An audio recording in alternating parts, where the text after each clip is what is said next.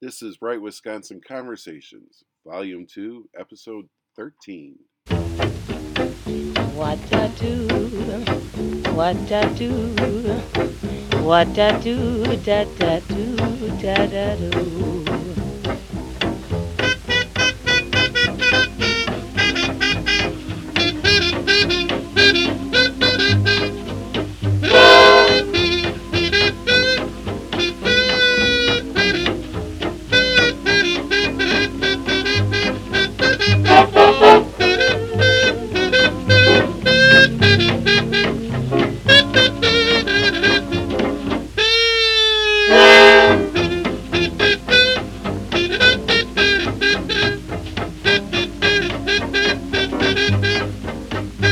It don't mean a thing if it ain't got that swing. It don't mean a thing. All you got to do. So we're here today with Bryan Steil here at the Janesville headquarters of his campaign and his run for the 1st Congressional District. How's it going, Bryan? James, I'm doing well. Thanks for coming down. So we were just talking. You have 5 parades tomorrow to go to. I love parades. It's an awesome way to get out, meet people, shake hands, get a chance to introduce yourself to the voters. There's nothing better than a Wisconsin parade.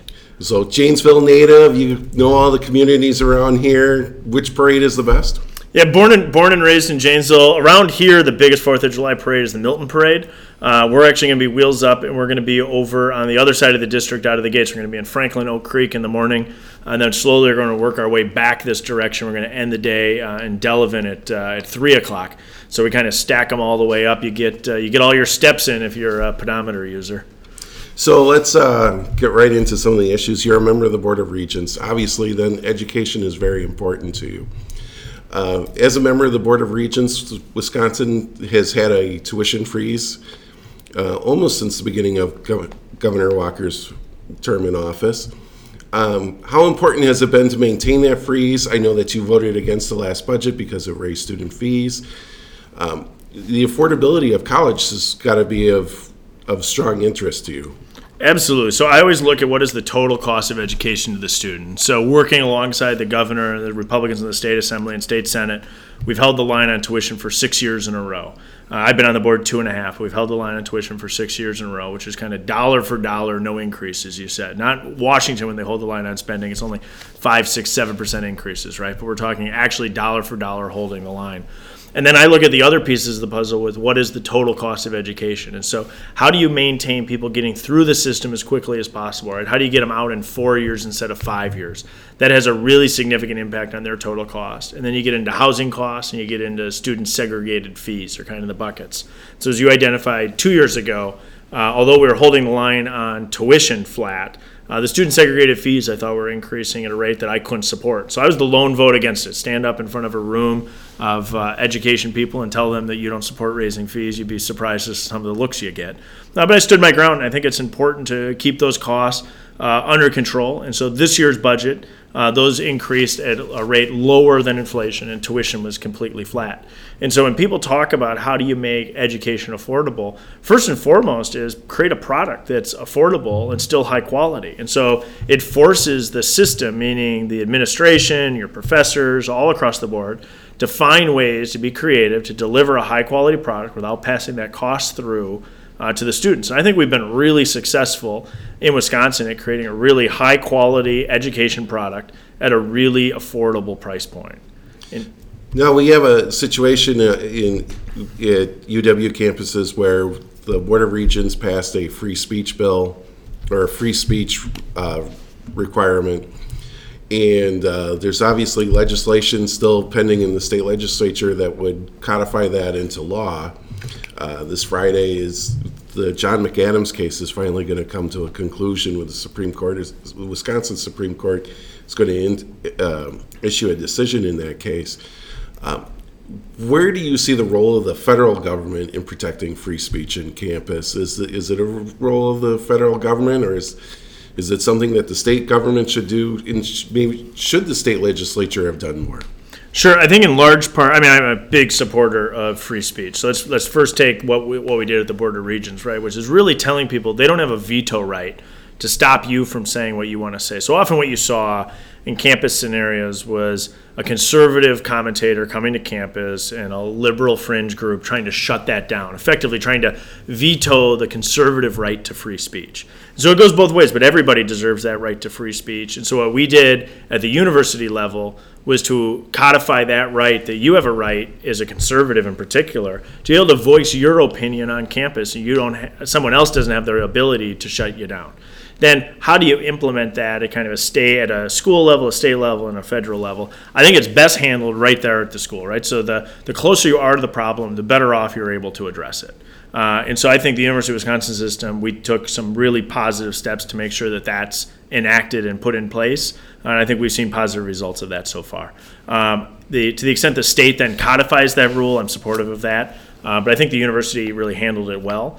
And then the federal level, I look and think, until there's instances where we need to step in and place additional rules and regulations, I rarely think that additional rules and regulations from the Department of Education are worth the bureaucratic nightmare that they create to get the positive result. I think they're best addressed as locally to the problem as we can.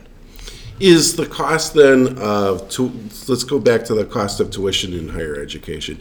Is the cost of higher education then best addressed at the state level, or is that something that you see Congress having a role in? So it's best addressed at the state level, but let me nuance that a little bit. So the federal government completely has a role. And so if you look at how the accreditation process occurs, so to get federal student aid, you need to be going to an accredited school.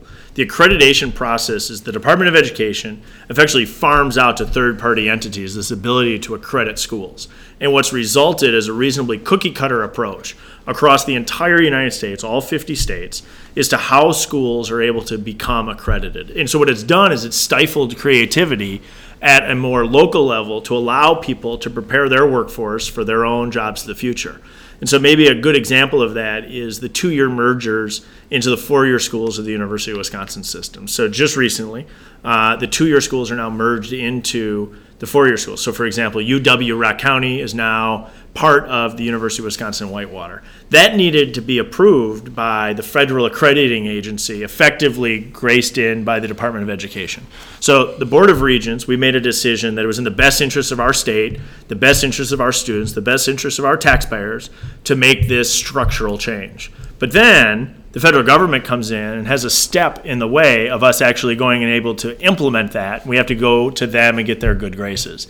Functionally, that's just a layer of bureaucracy and a layer of cost. If you saw the amount of paper, the amount of time and effort that went in to accomplish that final step in the process that added, in my opinion, no value, it completely wasn't worth it. And so then you say, how do you drive down costs? You create those efficiencies. So the more we can get the federal government out of the way of bureaucratic regulations and red tape onto our schools, and that's high schools, tech schools, and colleges and universities in particular where I've been focused on, the better off we are and the better we're going to be able to deliver high-quality education that's affordable to students and taxpayers.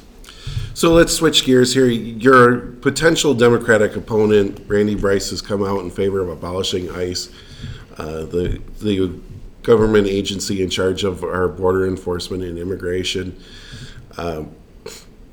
He's taken the same position that Congressman Mark Buchan of Madison has taken.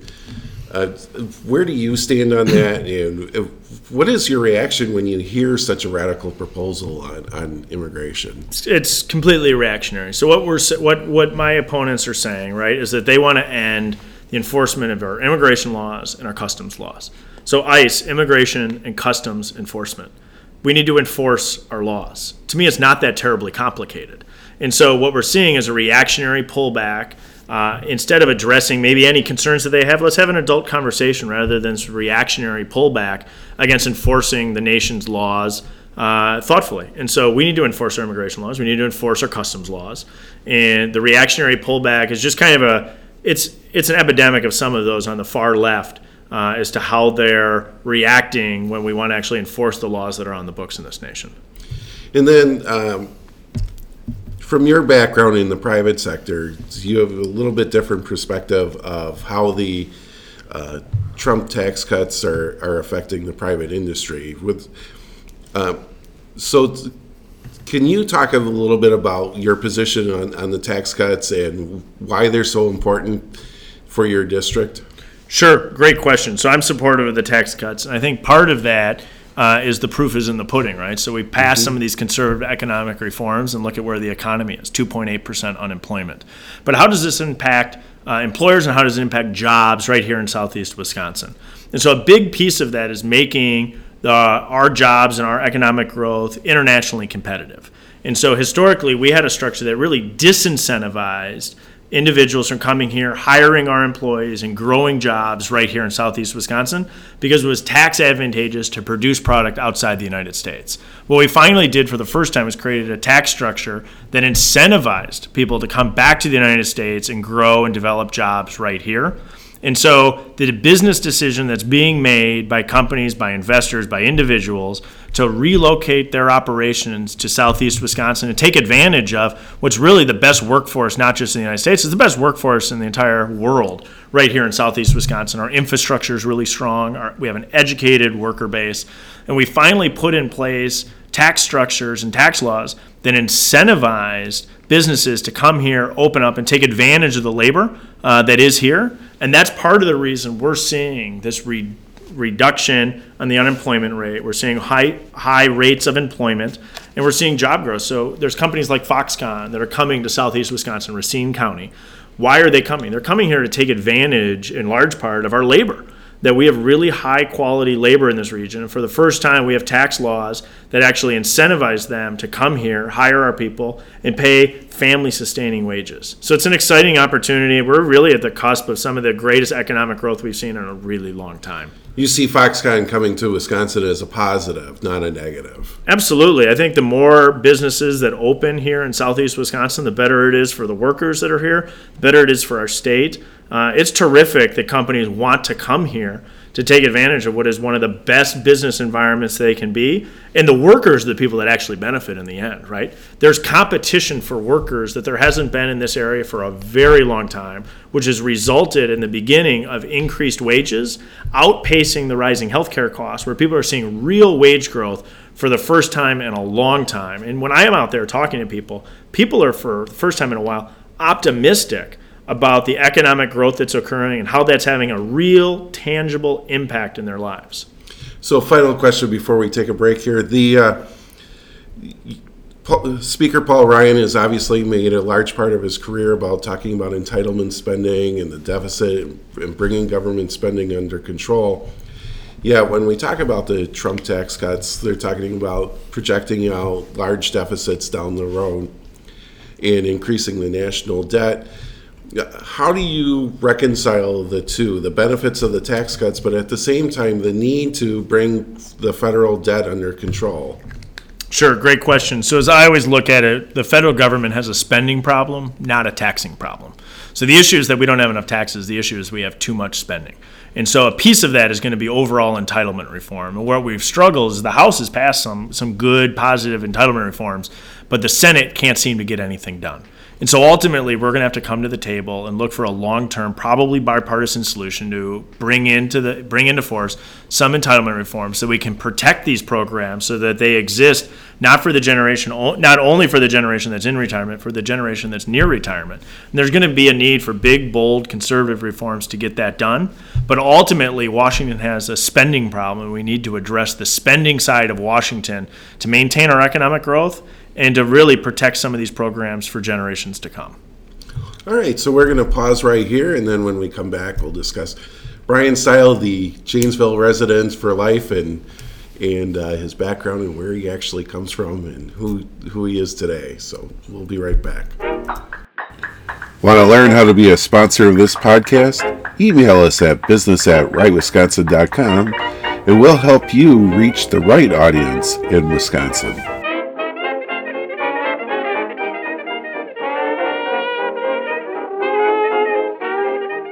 Okay, we're back. So let's get into the biography a little bit here. Born and raised Janesville. Yep. Born and raised in the district. Oh yeah. Lifelong resident. So where are you right now? What is your current career? Sure. So I've worked in manufacturing for the last 9 years. So I've lived in Janesville. I bought my home, the current home that I'm in, about 4 years ago. And I worked at a company called Regal Beloit Corporation in Beloit. It's about a 15, 20-minute commute from my house in Janesville.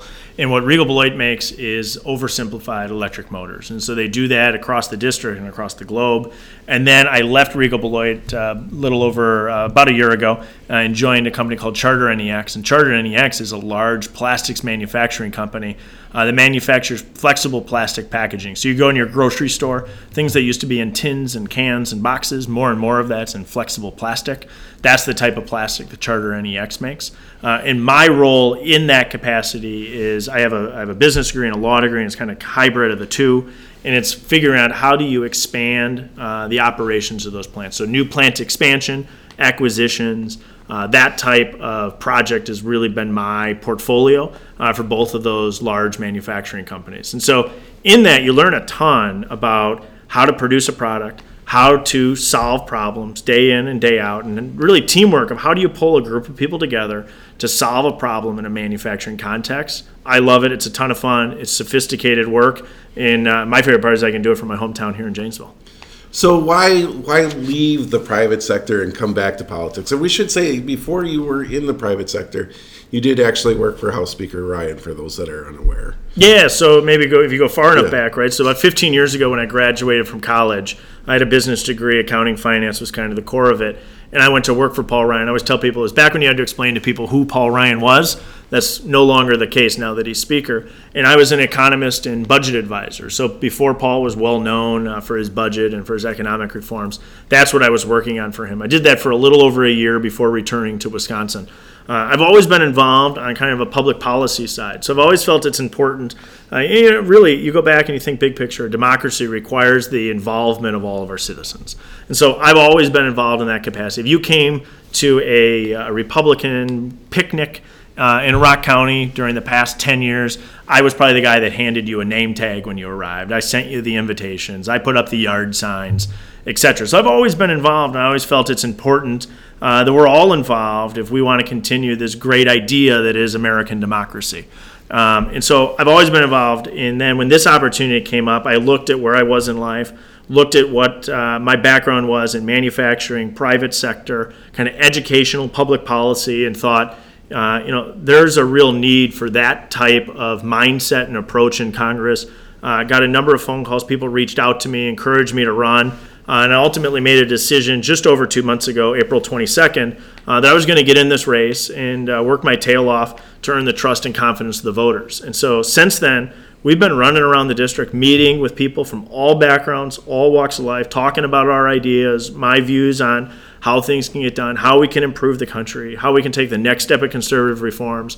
And every day with my team, I feel like we keep taking a step in the right direction and building up the operation that we're going to need to be successful come fall. Okay, but, you mentioned that, but, I mean, one of the things that I've discovered in doing these podcast interviews is the number of people, especially in the Republican side, that didn't necessarily have to get involved in politics. I mean, you have a lot of people that would get right out of college, and the first thing they do is they get involved in politics, and they slowly work up the ladder. But you're a person that actually had a life outside of politics. Oh, yeah. And now you're making that jump into it, and you know how nasty it can get because you've observed it, and you know how personal it can get, and yet you're still willing to jump into that fray. Especially in Wisconsin, I mean, the left is active and loony. I mean, just be fair, right? Yeah, so I look at it and I say, well, doggone it, it's worth it, right? So if you believe in this country and the economic growth that we're having and what we need to get done, you got to step in and get the work done. Somebody's got to do it. And I felt like I had the opportunity to do it myself. And so I believe in this idea of democracy. I'm a citizen legislator. I'm going to go out there. I'm going to work my tail off for a period of time and come right back to my home here in Janesville and go right back to the great companies that I've been working for in a manufacturing setting. And so I get fed up day in and day out with some of the things the federal government's doing that really prevents the American economy from really unleashing its full strength.